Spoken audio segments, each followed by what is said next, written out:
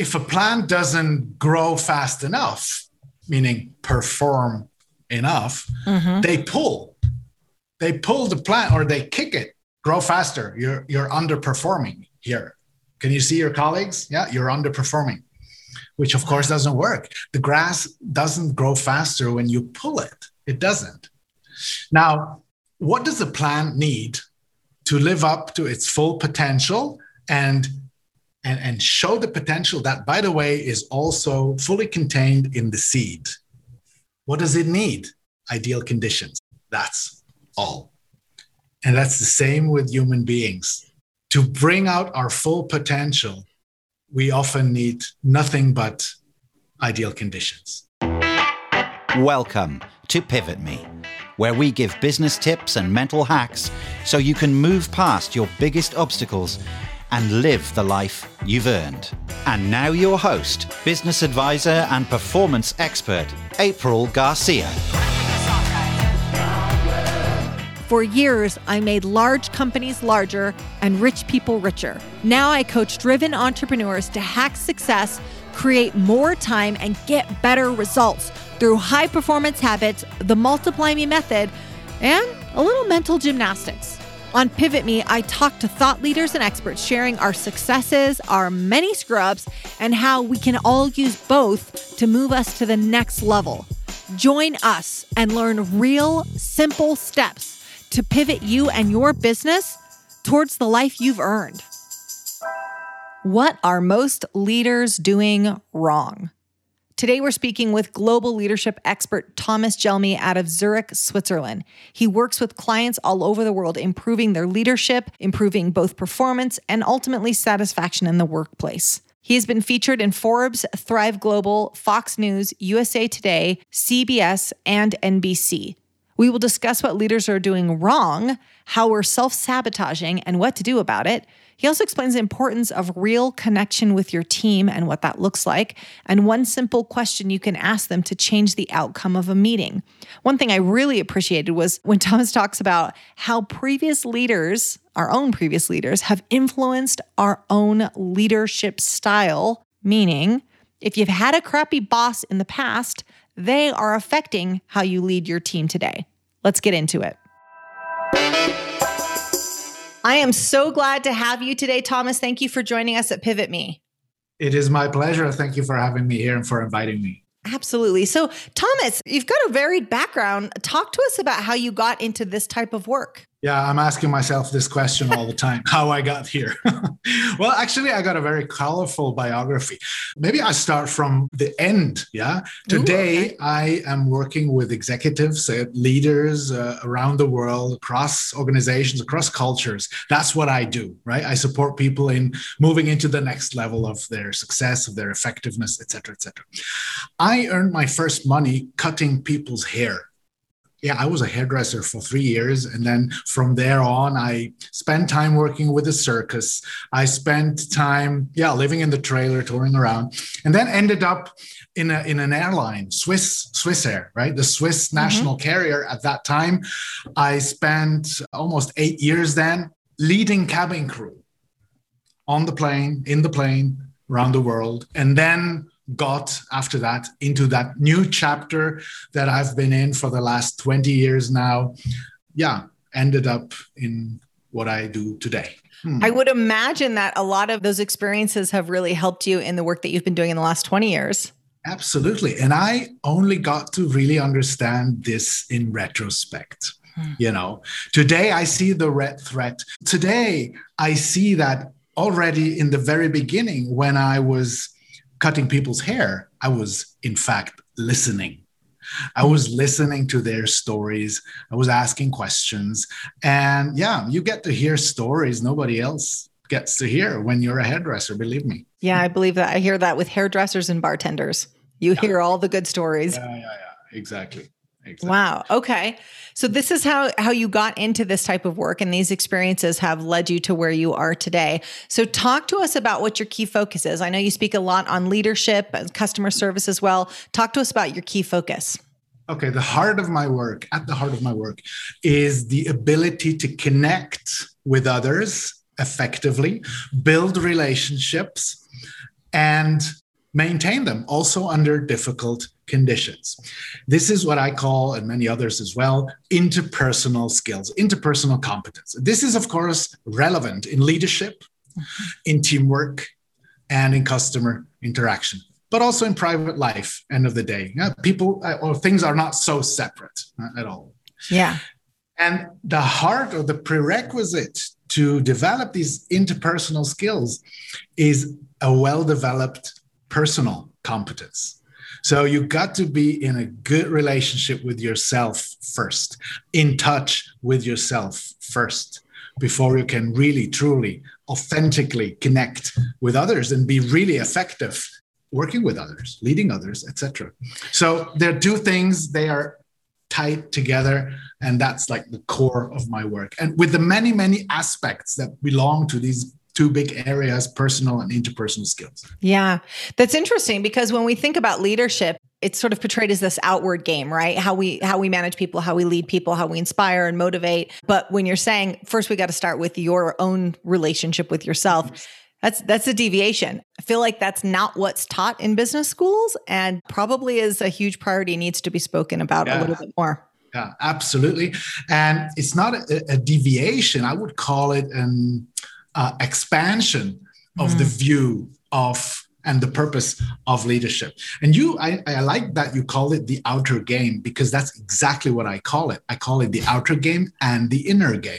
Okay. And the inner game, getting the inside right is the basis, is the fundament to be effective in the outer game. And there's a saying, I believe, originated in India, that says, there is nothing in nature that doesn't grow from the inside out.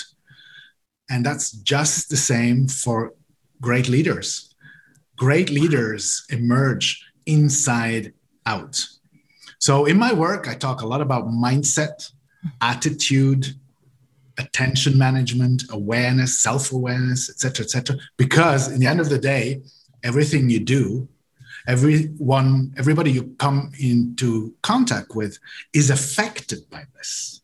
Everything you say is affected by this. Your facial expression, things like that, and how you come across, the impact you have, the energy you radiate, the resonance you generate or not, depend on what your inner weather conditions are. That's what I call it, the inner weather conditions and the inner climate. Yeah. So a lot of the people that are listening right now lead teams. We have, whether you are a business owner or in an organization, we're leading teams. So how do we do this? How do we master this inside game so that we can be more effective leaders? There are many, many aspects to this. One, for example, could be to start reflecting on your own past, on your own biography, especially with the focus on leadership. Where and when in your biography did you experience leadership as something powerful, effective, helpful, and when not? And how might this still influence your leadership? Now, we tend to often unconsciously do or show the kind of behavior that we got shown and presented, like our parents, leaders we worked for, etc., etc. So there's a lot of self-reflection in there, connecting to your own values. What is really, really important for you? What do you want to see in your organization in terms of values? And how can you live these values and be a role model? And it's about mindfulness as well, to a large extent. Like developing the ability to be fully present with all your attention in the moment with somebody in a conversation, for example. Listening, deep listening with the intention to understand. Or are you listening to answer, to be right, to win, etc., etc.? So this self-awareness, becoming more aware about your own or of your own behavior and how this behavior affects others. So to take it out of the kind of theoretical into the practical of, okay, what does this look like implemented? So you're talking about, for example, if you're engaging with a team member, sitting down, creating time and space where you're really connecting and hearing them out versus just preparing your rebuttal like many of us do, right? We're like, all right, I'm just waiting for a pause in their argument before I reply. So what I'm hearing is active, engaged listening and making sure that they feel seen or heard. Talk to us about what it looks like. Yeah, it all begins with being truly interested in the people you're dealing with. And then, when you have genuine interest, you will ask questions. You will not just say, hey, how you doing? Okay, let's go. Agenda point 1. You will ask an honest question like, hey, how are you really doing? How are things at home? How are you dealing with the pandemic, and et cetera, et cetera? Genuine interest. What's your goal for our conversation today? Not mine. Of course, I have my agenda. Of course, I have my goal. But one of the first things I do in almost every meeting I have is ask the other person about their goals and expectations and hopes for our conversation, for our meeting. This does not only give me the opportunity to align our goals and ensure we're working towards the same outcome, but it also sends a strong signal that, hey, this is not just about me. This is about you just as well. This is about us. And it connects and it builds rapport, etc. So this is a very practical application. Yeah. That's really powerful, Thomas, because I'm just thinking about how when I do meetings, I usually define what success looks like. So I'll say, and that's for a project or a task too. As my team's listening to this, they're going to think about every Asana task I assign always says, and success looks like XYZ. Success looks like this project going over whatever it is. And I define meetings that way. I have never stopped to say, so I define what I consider success for the meeting. I've never thought to stop and look at a teammate and say, what's your goal of this meeting? That's at least half of the story, right? It's at least 50% of what's happening. Yeah, that's so good. I mean, that's immediately something I will change. So if you're listening now and you're about to go into a meeting or a conversation with a teammate, and again, to your earlier point, this isn't just for leadership in the workplace. I mean, this can be a conversation with your partner or, a version of this with your kids, just understanding, here's my objective. Now let me understand your objective before I move ahead. Yes. And, when we interact with each other, and especially when we're in an influencing process, which leadership is very clearly, or a sales process or anything where influence is happening, we often unconsciously and very quickly assess 3 things in the other person. First, can I respect this person? Do they know what they're talking about? Secondly, can I trust this person? Does this person come across as trustworthy? Do they show some warmth also, right? Can I trust? And third, is this also about me? Or is it just about them? Yeah. I just have to do what I'm being told to do, and that's it. Now, let me put it the other way around. Leaders who try to generate or get acceptance from their team by showing how smart they are and how much they know and how competent they are. So focusing on the respect part, risk that people, worst case, feel intimidated or alienated or just, reserved. This guy is very smart. Can I speak up here? Can I say what's on my mind? Careful. Leaders who manage to first create a relationship, connection, and trust, they create the basis. They create the fundament for engagement, for people doing what needs to be done because they want to do it, not because you tell them, right? And then once this has been established and people also notice, okay, this is also about me. This is also about my growth and development. Then the smartness and the skills and the knowledge and the competencies of the leader are the cherry on the top. Yeah. But it's this way around, not the other way around. And there's a nice quote by Teddy Roosevelt, former US president, who said, people don't care how much you know before they know how much you care. So that's this principle. It's not reinventing the wheel. This is old truth. Yeah, that's so true. I love that quote as well. And what I'm hearing is there's a form of leadership where you're getting other people to appreciate your intelligence, but this form of leadership is sort of appreciating the intelligence and needs of others first. And so in one model, someone will go, well, my leader's brilliant. They're so smart, but I'm intimidated, but I don't want to speak up, but I don't share my creativity or opinions. The other version is, yes, my leader's smart, but I also feel smart around my leader and I feel valued around my leader. Exactly. Exactly. Good leaders make people feel like they're at the heart of things and not at the periphery. And it's also about creating a climate of safety, a climate of psychological safety and trust, where people trust enough that they can openly speak up, say what's on their mind, admit a mistake. I need help. I need support, knowing they won't be executed, because of that. Let me take a step back. Let me ask this. What are most leaders doing wrong? Well, besides the fact that I mentioned just a moment ago, that they try to shine and show how smart they are, probably focusing too much on the facts and figures and numbers level of the interaction. Many leaders, many managers are very, very numbers driven, driven by KPIs. Yeah, it's all about profitability, which is okay. There's nothing wrong with that, as long as you don't exclusively focus on this. Because end of the day, the business doesn't make itself profitable. It's the people who do it. This is people business. Leadership is people business, unless you have a fully automated online shop, right? But for most, it's teams working together. And it doesn't really matter whether you're in B2B business or in B2C. It's always H to H. It's human to human. It's humans buying from other humans. It's humans doing what needs to be done. Yeah. Because other humans connect with them and influence them on the relationship level. So back to your question, what do most leaders get wrong? They neglect the emotional level and the relationship. Many even shy away from everything that has to do with emotions. No emotions let's keep them out of the equation because emotions are bad.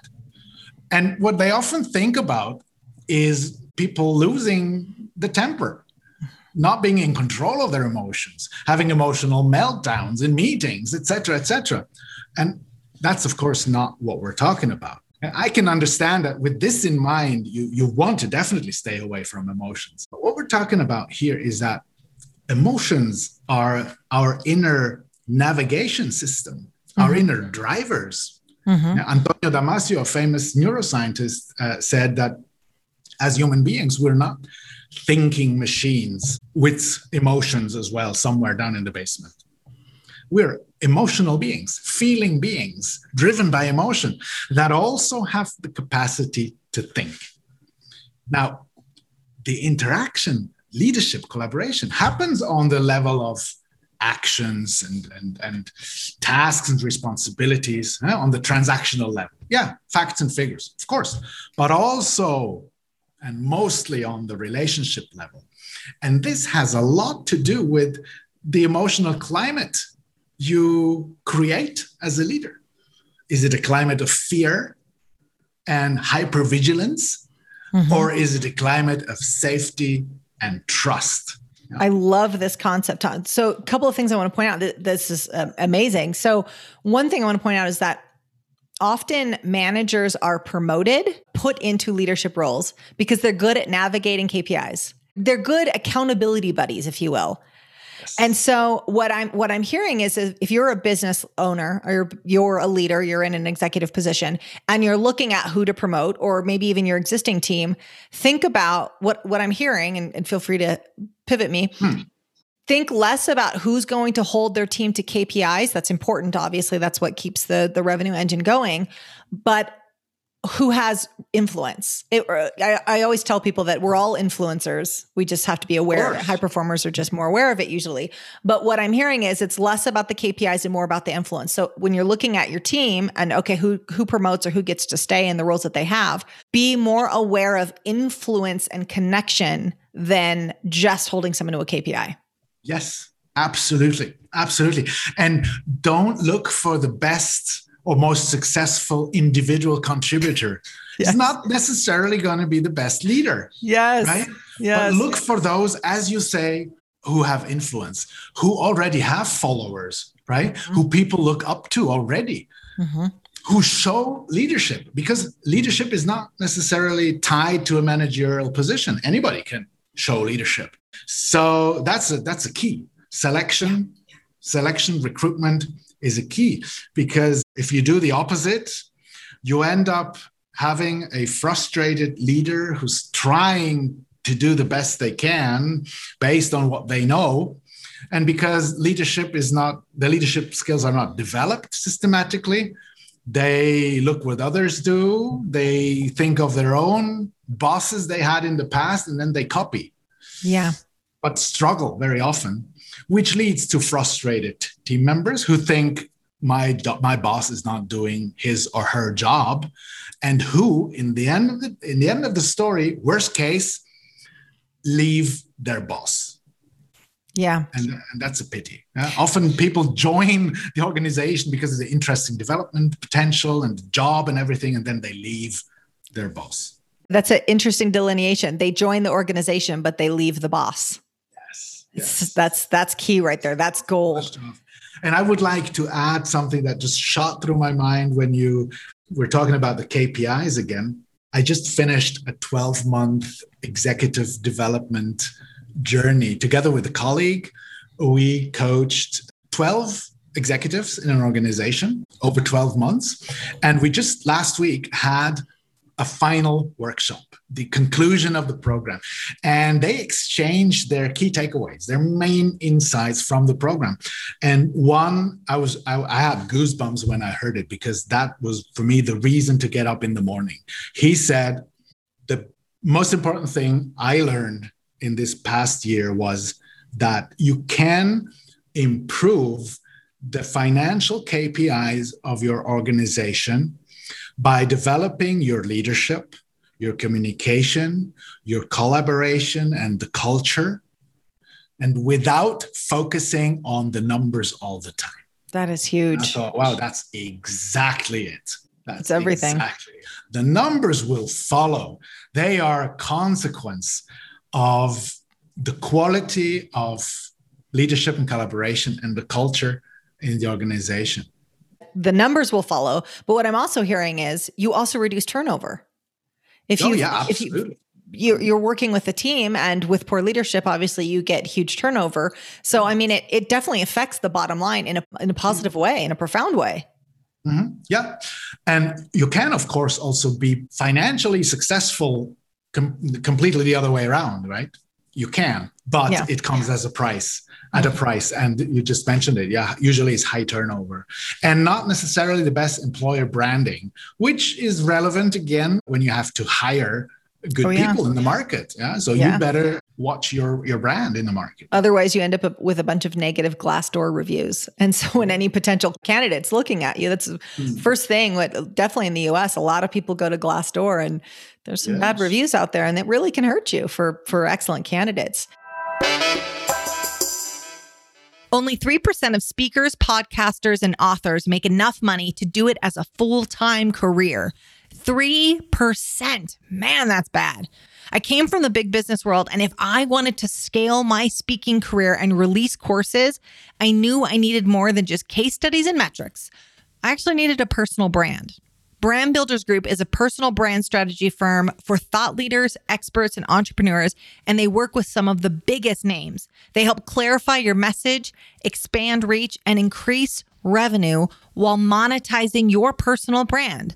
I still do their monthly consulting package, but I've also done their workshops, webinars. They're all great. Don't be part of the 97% who can't afford to do the work they love full time. Connect with the same team I hired to help me. Check them out at pivot-me.com/partners and get on their schedule for a free call.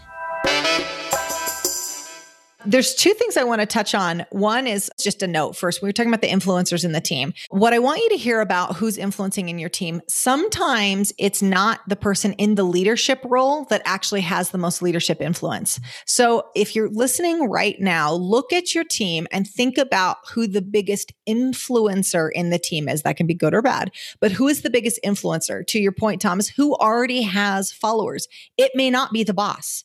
It might be somebody else. And if you're going to set off on a new initiative, you need buy-in. Sometimes you don't need the entire team's buy-in. You need that influencer's buy-in. So know who's influencing your team. Yes, exactly. You need what is often referred to as first followers, because the first followers or early adapters are the ones that are basically your internal sales force, to get all others on board. Yeah, your internal sales force. I love that concept. So it's a good idea what you just suggested. Come up with a power and influence matrix or power influence mapping of your organization or the most important stakeholders, the teams, the team members, who has power, who has influence, who has both, and who has none of them. It's true. Well, actually, it's funny because I was just thinking of a client that I work with. She works in a hospital in Texas, and she's not currently in a leadership role. However, she is of profound influence on her team. And I'm always reminding her that the managers need to be looking at her as the powerhouse that she is, because she's influencing. Though she doesn't want that particular director role, she has remarkable influence on the team. And I'm like, your boss needs to recognize that, because if you get her on board, you get everyone who follows her on board. So if you're listening right now, think about who that influencer is in your organization. The other thing I want to touch on, Thomas, that I think is so important, as soon as you said that, I couldn't help but reflect on my own experience, which is what leadership models have influenced you. Because just like our parenting often can at least initially reflect the way we were parented, and we have to be cognizant about changing that if we want different results, it's true with our leadership model. And I immediately thought back to the leaders that I've had. And just to be candid, I've had some pretty bad leaders in the past. We all have, right? And so being aware that your leader, that the boss that you had years ago that maybe you hated, can still be subconsciously influencing your leadership style. You could still be taking a page from their book to stop and think about which leaders have influenced you, and does that serve your leadership style today?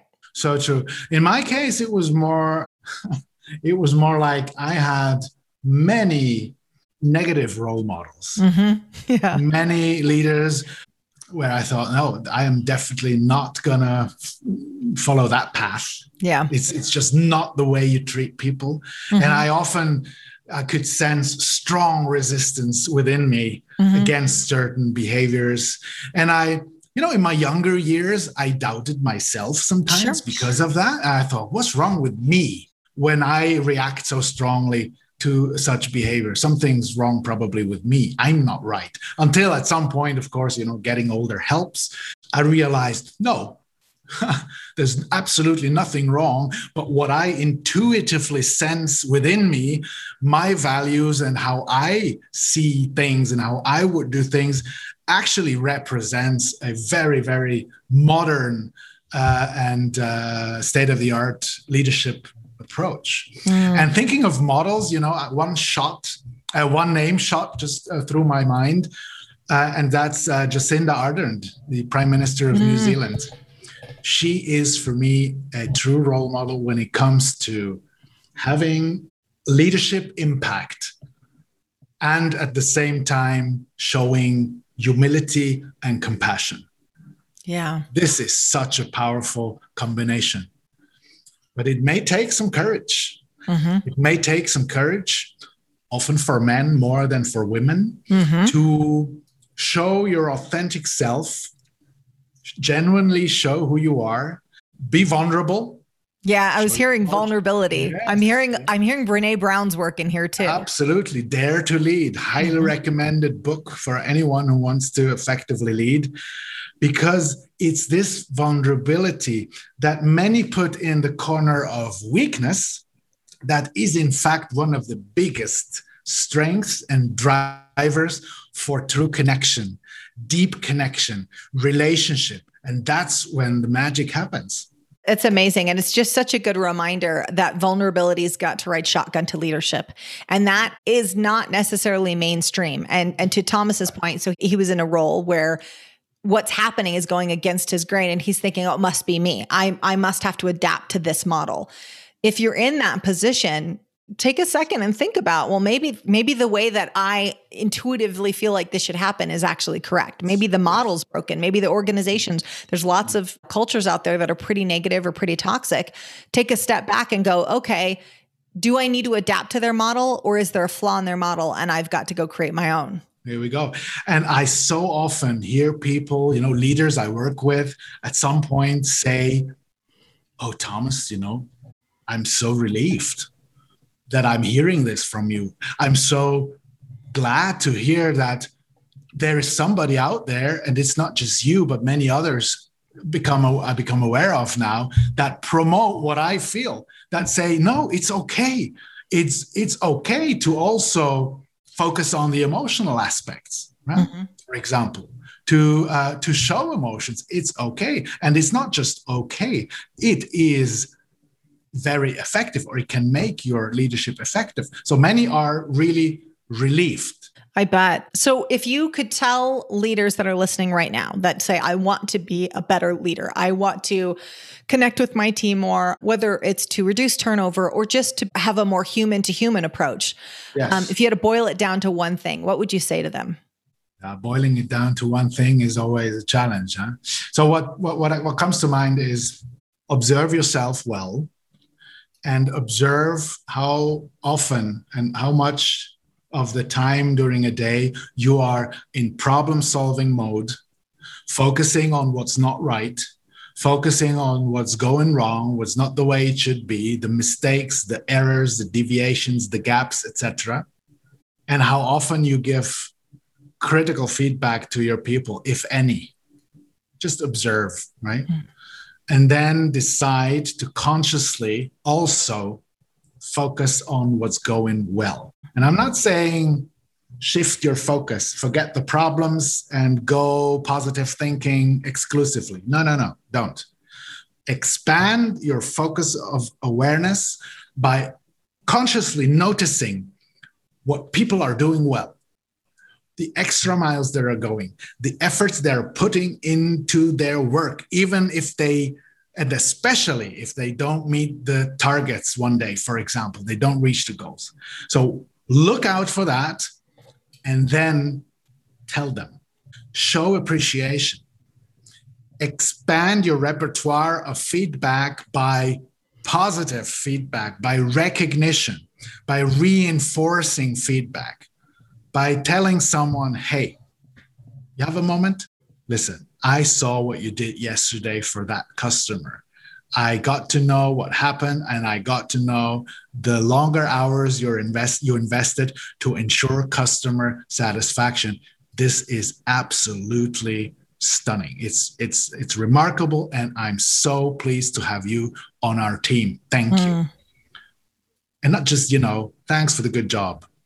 It's such a big difference. Very specific. And you may have heard of this. It's pretty common, meanwhile. We all are victims to this phenomenon called negative bias. Anything we consider negative, problems, mistakes, etc., they attract our attention automatically. It's automatically drawn there. It also seems bigger, and we react more strongly to it. This has to do with our survival instinct, because negative equals dangerous, threat, right? So I have to pay attention. The problem is that the good things, the positive aspects, what's going well, often fall off our radar. They fall by the wayside. And we take them for granted. There's a nice saying that says, one falling tree makes more noise than a whole growing forest. Oh, that's good. I love that. That one thing that went south today, and the 20 things that went well, and I was able to tick off my to-do list. What are you thinking about when you're laying in bed at night? We all know what. Certainly not the 20 things that went well. And because of this, leaders are often in this problem-solving mode.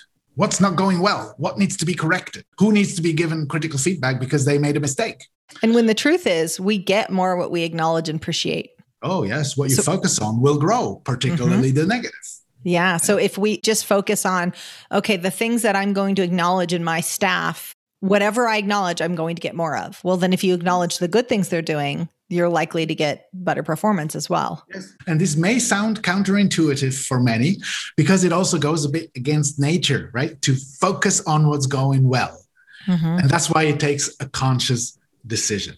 But if you ask me for one recommendation, this would be this would be it. And you can start by doing a little daily review. At the end of the day, take 10 minutes, sit down and reflect on your day. What went well today? What was good? What did I do well? And then tap yourself on the shoulder.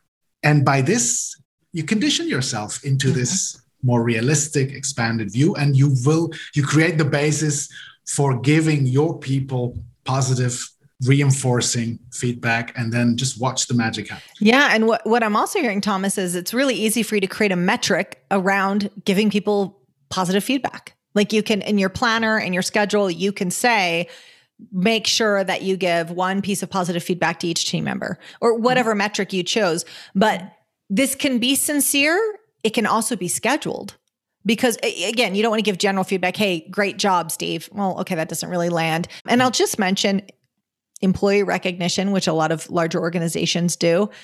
There's value to it. However, many employees don't feel it authentically. And the feedback you just provided is real, it's timely, it's from the heart. People feel that. That's so important. But you can have a reminder in your calendar to give it. You can have a reminder, acknowledge the marketing team, something they've done, catch people doing something right and acknowledge that in the moment. And make it part of your standard meeting agenda. Hey guys, welcome to the team meeting. Let's do a short check-in. We had our last meeting 2 weeks ago. What was your personal highlight in the last 2 weeks? One sentence per person, and you set the tone for the meeting. Because often people also tend to forget what went well because everything is about problems. Small things like that. And yes, you're of course absolutely right when you say it has to be authentic. When people get the impression, the boss has probably attended a course because he or she is so unnaturally positive now. Look, he's trying out something on us. Then it backfires, of course, right? Yeah. So you have to feel it. You have to feel it, and that's why, again, we're talking about the inner game first. It all begins with you and your own perception. So, Thomas, is it okay? So, I love your story about the boss is just attended a course or something or a workshop. So let's talk about this. So say someone is listening to this episode right now and they go, okay, I'm going to go out and I'm going to work on my leadership skills. I'm going to go acknowledge my team for doing something. Is it okay for them to be honest about, hey, I am a leader. I am working on my leadership skills. I'm working on acknowledging things. I'm working on doing things a little bit different. So you might see a shift. Is that all right to just kind of call it out to your team? Absolutely great. You can even go further than that and ask your people, hey team, what can I do to be a better leader for you? Yeah. And then listen to them. This takes, of course, courage. You expose yourself. But what I often do, for example, very beginning of an executive coaching program, which usually lasts 6 to 12 months or even longer. At the beginning, we often take 360-degree feedback. For those who don't know what this is, it's usually a standardized questionnaire online where you first nominate your key stakeholders, the people you work with most closely. And it's called 360 because it's 360 degree in hierarchy. So your own boss, your peers, same level, hierarchy level, and your direct reports that report to you. But you can also include suppliers, customers, anyone who might be able to give feedback. And then people will give feedback. They will answer questions. They will also write feedback. And then it will be summarized in an anonymous report. And then I go through this report together with the leader, and we define 1 to 2 development areas for the coaching process. And then ideally, the leader informs the stakeholders by saying, thank you so much for your valuable feedback. I got so much information from you, so much valuable and helpful information. I decided to focus on 2 areas over the next few months, which are becoming a better listener and showing more appreciation and recognition. I might check in with some of you every now and then to ask about the progress you see. Are you ready for the next level of success? You love learning personal development podcasts. You're focused on getting better each day. You had some success. You've got some good habits along the way, but you are ready for something more, ready for something a little bit more involved. You'd also like a team of people to support you in the process. Well, we finally opened up a new slot in the Pivot Me Mastermind, and we'd like you to be in it. We're accepting 9 applications to join and be on a weekly mastermind call with me and 8 others, teaching exercises. There's a lot of laughter, but mostly radical business and personal growth. There's a lot of that. There won't be many of these opportunities in the future. There's only so much that can fit into my schedule, but I hope you will jump on this one because we would love to have you.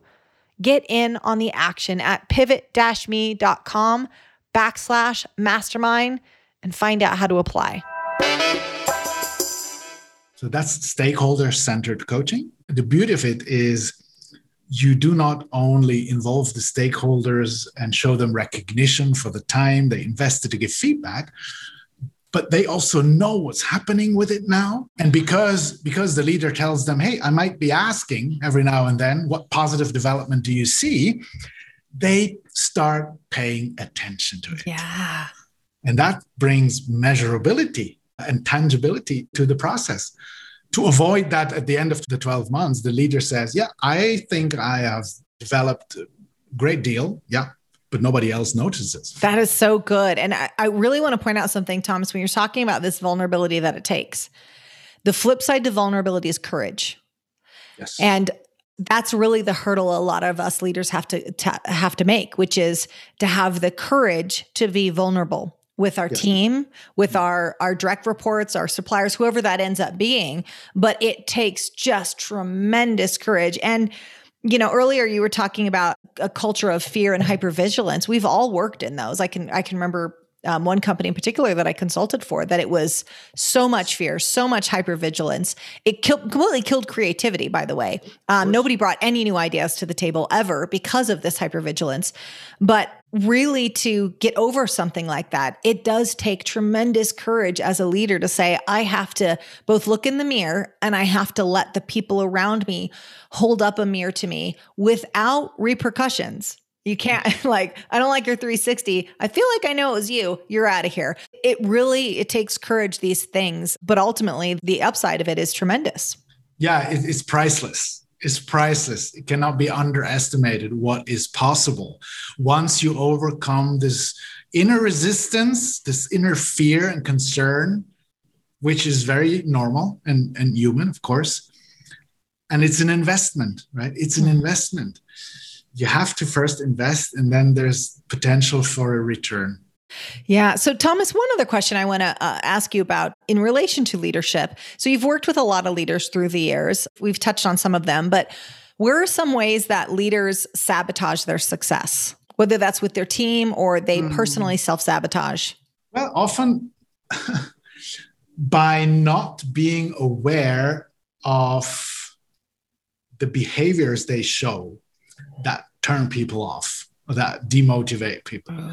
By not being aware of how strong of a negative impact they have in the organization. And of course, that's not bad intention, but due to the fact that somebody who's running a business, somebody who's made it to become a CEO, for example, or an executive and high-ranking leader, of course, they are convinced that they have become so successful because of how they behave. Like the most logical thing. I am successful. So that's proof that I'm right with what I do and how I do it. Yes. But they're often unaware, completely unaware, that they are also successful despite many behaviors. And these are often in the shadow. Well, we call them blind spots. It's like a dead angle in your car mirror. Mm-hmm. Everybody else can see. When you change, if you change lanes now, you're going to crash. But you don't, because it's in the dead angle. Same with our behaviors. Some of them are just hidden to ourselves while everybody else is fully aware of them, right? So self-sabotage, of course, unwillingly, unknowingly, is very often due to these blind spots. And the 360 can reveal the blind spots. And only what we're aware of, we can change, control. What we're not aware of controls us. Sure. So that's one way of self-sabotage. And then maybe to add to that, very often it's hindering beliefs we carry. And two of the most relevant ones that I bump into quite often are, on the one end, I'm not ready yet. I'm not there yet. I'm not ready to show vulnerability. Yeah, I think it's a great concept. I understand it. I think it's a great thing for all others. I'm not ready yet. Yes. So that's one. Or also at the beginning of a career, right? I'm not ready yet. I'm not ready to run the business myself or whatever, or to become step into a leading role. And on the other far end of the same spectrum, the belief, I got it all. I know it all. I know how to do things here. I am the one who knows it. I'm the only one. Let me tell you how to do things. Yeah. I cannot learn anything anymore because I built this business. Hey, come on. What are you trying to tell me here? Yes. That's just as self-sabotaging very often, because that's a killer for innovation, creativity, employee engagement, most people want to do a good job and want to participate and contribute and bring in their ideas. Yeah, it's interesting. When you said that, what I'm reminded of is in copywriting, that obviously a different field, but that's very applicable here. In copywriting, you can't make you the hero of the story. You have to make your customer the hero of the story. Beautiful. Same thing with your team. Same here. Yeah, that's so applicable. Thomas, what would you say to someone who, I'm thinking about a few people that I've worked with in the past, who they're running a business and they feel a smaller business, but they feel like the people on their team are all incompetent. They can't do it. They can't do it well. What feedback are you going to give to them? Because when you consistently work with people that you're thinking they're incompetent, why can't they get this? You're constantly frustrated with your team. Yeah. What's the problem there? Humility or lack thereof. And a very, very important leadership trait of successful leaders, of the ones that really play in a different league, not the average, the great high impact leaders, they all have and show humility. Humility means I know that I may not have all the answers. I know that I may know a lot and have a lot of experience, but I may not actually be the smartest person in the room, and I don't have to. And others are smart too and are competent too. Maybe they know even better than I do how to do the job because they are the ones doing the job. Right? Yeah. And for many, that's just like beyond their reality. Sure. And this ends, of course, in micromanagement. Right? If you think your people are incompetent, you will tell them what to do, and you will also tell them how to do it. Now, if somebody is highly skilled, but you just don't see it, or you don't want to acknowledge, you may lose this person because you're macromanaging them and their engagement will go down the drain and you will lose them. They will leave you. Wow, that is so powerful. And I know that there are people that are probably listening right now who have felt that way, who've looked at their team and say, why can't they get this right? Why do I keep making the wrong hires? What's going on? And if that problem keeps appearing over and over again, it's time to take a look at what you're doing and how you're showing up. And it sounds like humility. Let me bring in another very strong analogy and image here. I often refer to as a great leader being a gardener. And your team or your organization is your garden. And the goal is to make your garden thrive and flourish. That's the goal. And you have a certain biodiversity in that garden, meaning different plants with different needs, so that they can thrive and blossom and bring out the best and live their full potential. Now, many leaders limit themselves to cutting weeds, meaning problem focus, eliminating problems. And so true. And giving the same amount of water and sun, if any, to everybody. Yeah. So with the watering can, everybody gets some water. Here we go. So meaning or translating into, I have one leadership style only, one for all. And I'm cutting weeds all the time. That's the focus of many. And then if a plant doesn't grow fast enough, meaning perform enough, they pull the plant or they kick it. Grow faster. You're underperforming here. Can you see your colleagues? Yeah, you're underperforming, which of course doesn't work. The grass doesn't grow faster when you pull it. It doesn't.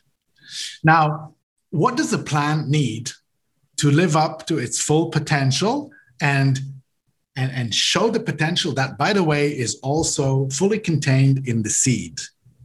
What does it need? Ideal conditions. That's all. And that's the same with human beings. To bring out our full potential, we often need nothing but ideal conditions. Wow, that is profound.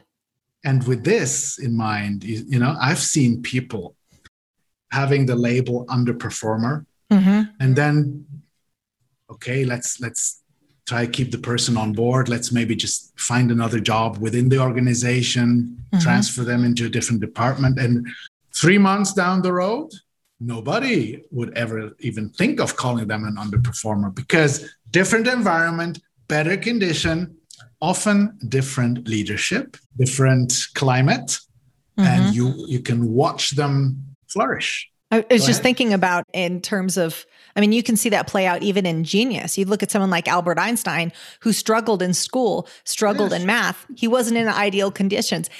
Thank God he eventually got into the ideal conditions so he can go on and do the work that he did. But initially, if someone would have looked at him, it was, okay, this is a young boy that struggles with mathematics. How is he going to go on and do the things he's going to do in physics? Yeah, he needed ideal conditions. Absolutely. So if somebody underperforms in your perspective, first question, do they have the right conditions to perform? And then next question, is it a lack of skill or is it a lack of will? Are possible. If it's a lack of skill, we can develop it. Yeah. You can train people, you can develop skills, competencies, of course. Well, then you should invest in development. If it's a lack of will, then we should have a conversation, a very, fundamental conversation. Sure.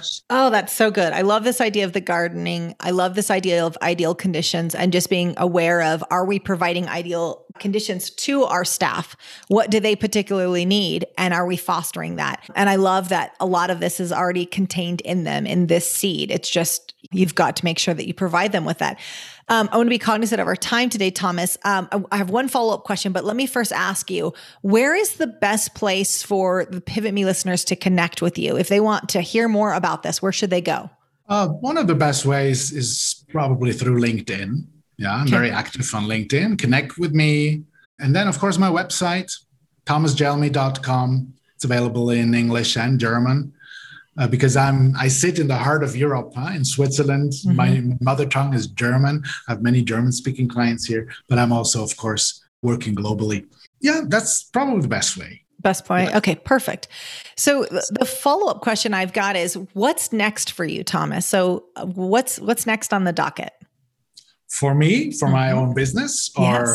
Yes, for your own business. Yes, I am producing a fully online available program right now at the moment. So it's going to be a comprehensive leadership development program, fully online, available from wherever you are at any given time of the day, with some options to hire me add-on as your coach based on, your needs on demand. That's in the pipeline. And this will be out in just a few months. So look out for that. Yeah. Let us know when it comes out so we can let everybody know. I will. Thank you so much for your insight, Thomas. I really appreciate it. This is unbelievable information. We'll put all the links in the show notes so people know how to get in touch with you. Thank you so much. I've enjoyed this conversation very much. Thank you. I really like when Thomas said that we need to be aware of who has the greatest influence on our team and that it may not be the manager, that we must win over the influencer to win over the team, that they are your true internal sales force. So if you are running a team, look at that team and figure out who that influencer is. Also, when I asked Thomas, what's one of the biggest ways leaders sabotage their success? And he said, by not being aware of their behaviors that turn people off. How we're demotivating people, how strong of a negative impact we have on our organization. What is he talking about? He's talking about self-awareness. We must first know how we influence people before we can influence them better. I hope you loved our discussion today, and go check out Thomas Gelmi at thomasgelmi.com/EN for the English version. We'll put it in the show notes, and also connect with him on LinkedIn. He has a lot of great information. Make it a great day. Thank you so much for dialing in today. And don't forget, make sure to subscribe wherever you get your podcast. And if you love what you hear, give us a 5-star review. It means the world to us. Hit me up on Instagram at @theaprilgarcia or check us out online at pivot-me.com. This is all made possible with the support of you listeners, the numerous contributors, and our clients. Our music and production is by the amazing Rockwood Audio. Join me next time for more tips on how to hack success. And until then, make it a great day. Thanks, guys. You guys are amazing.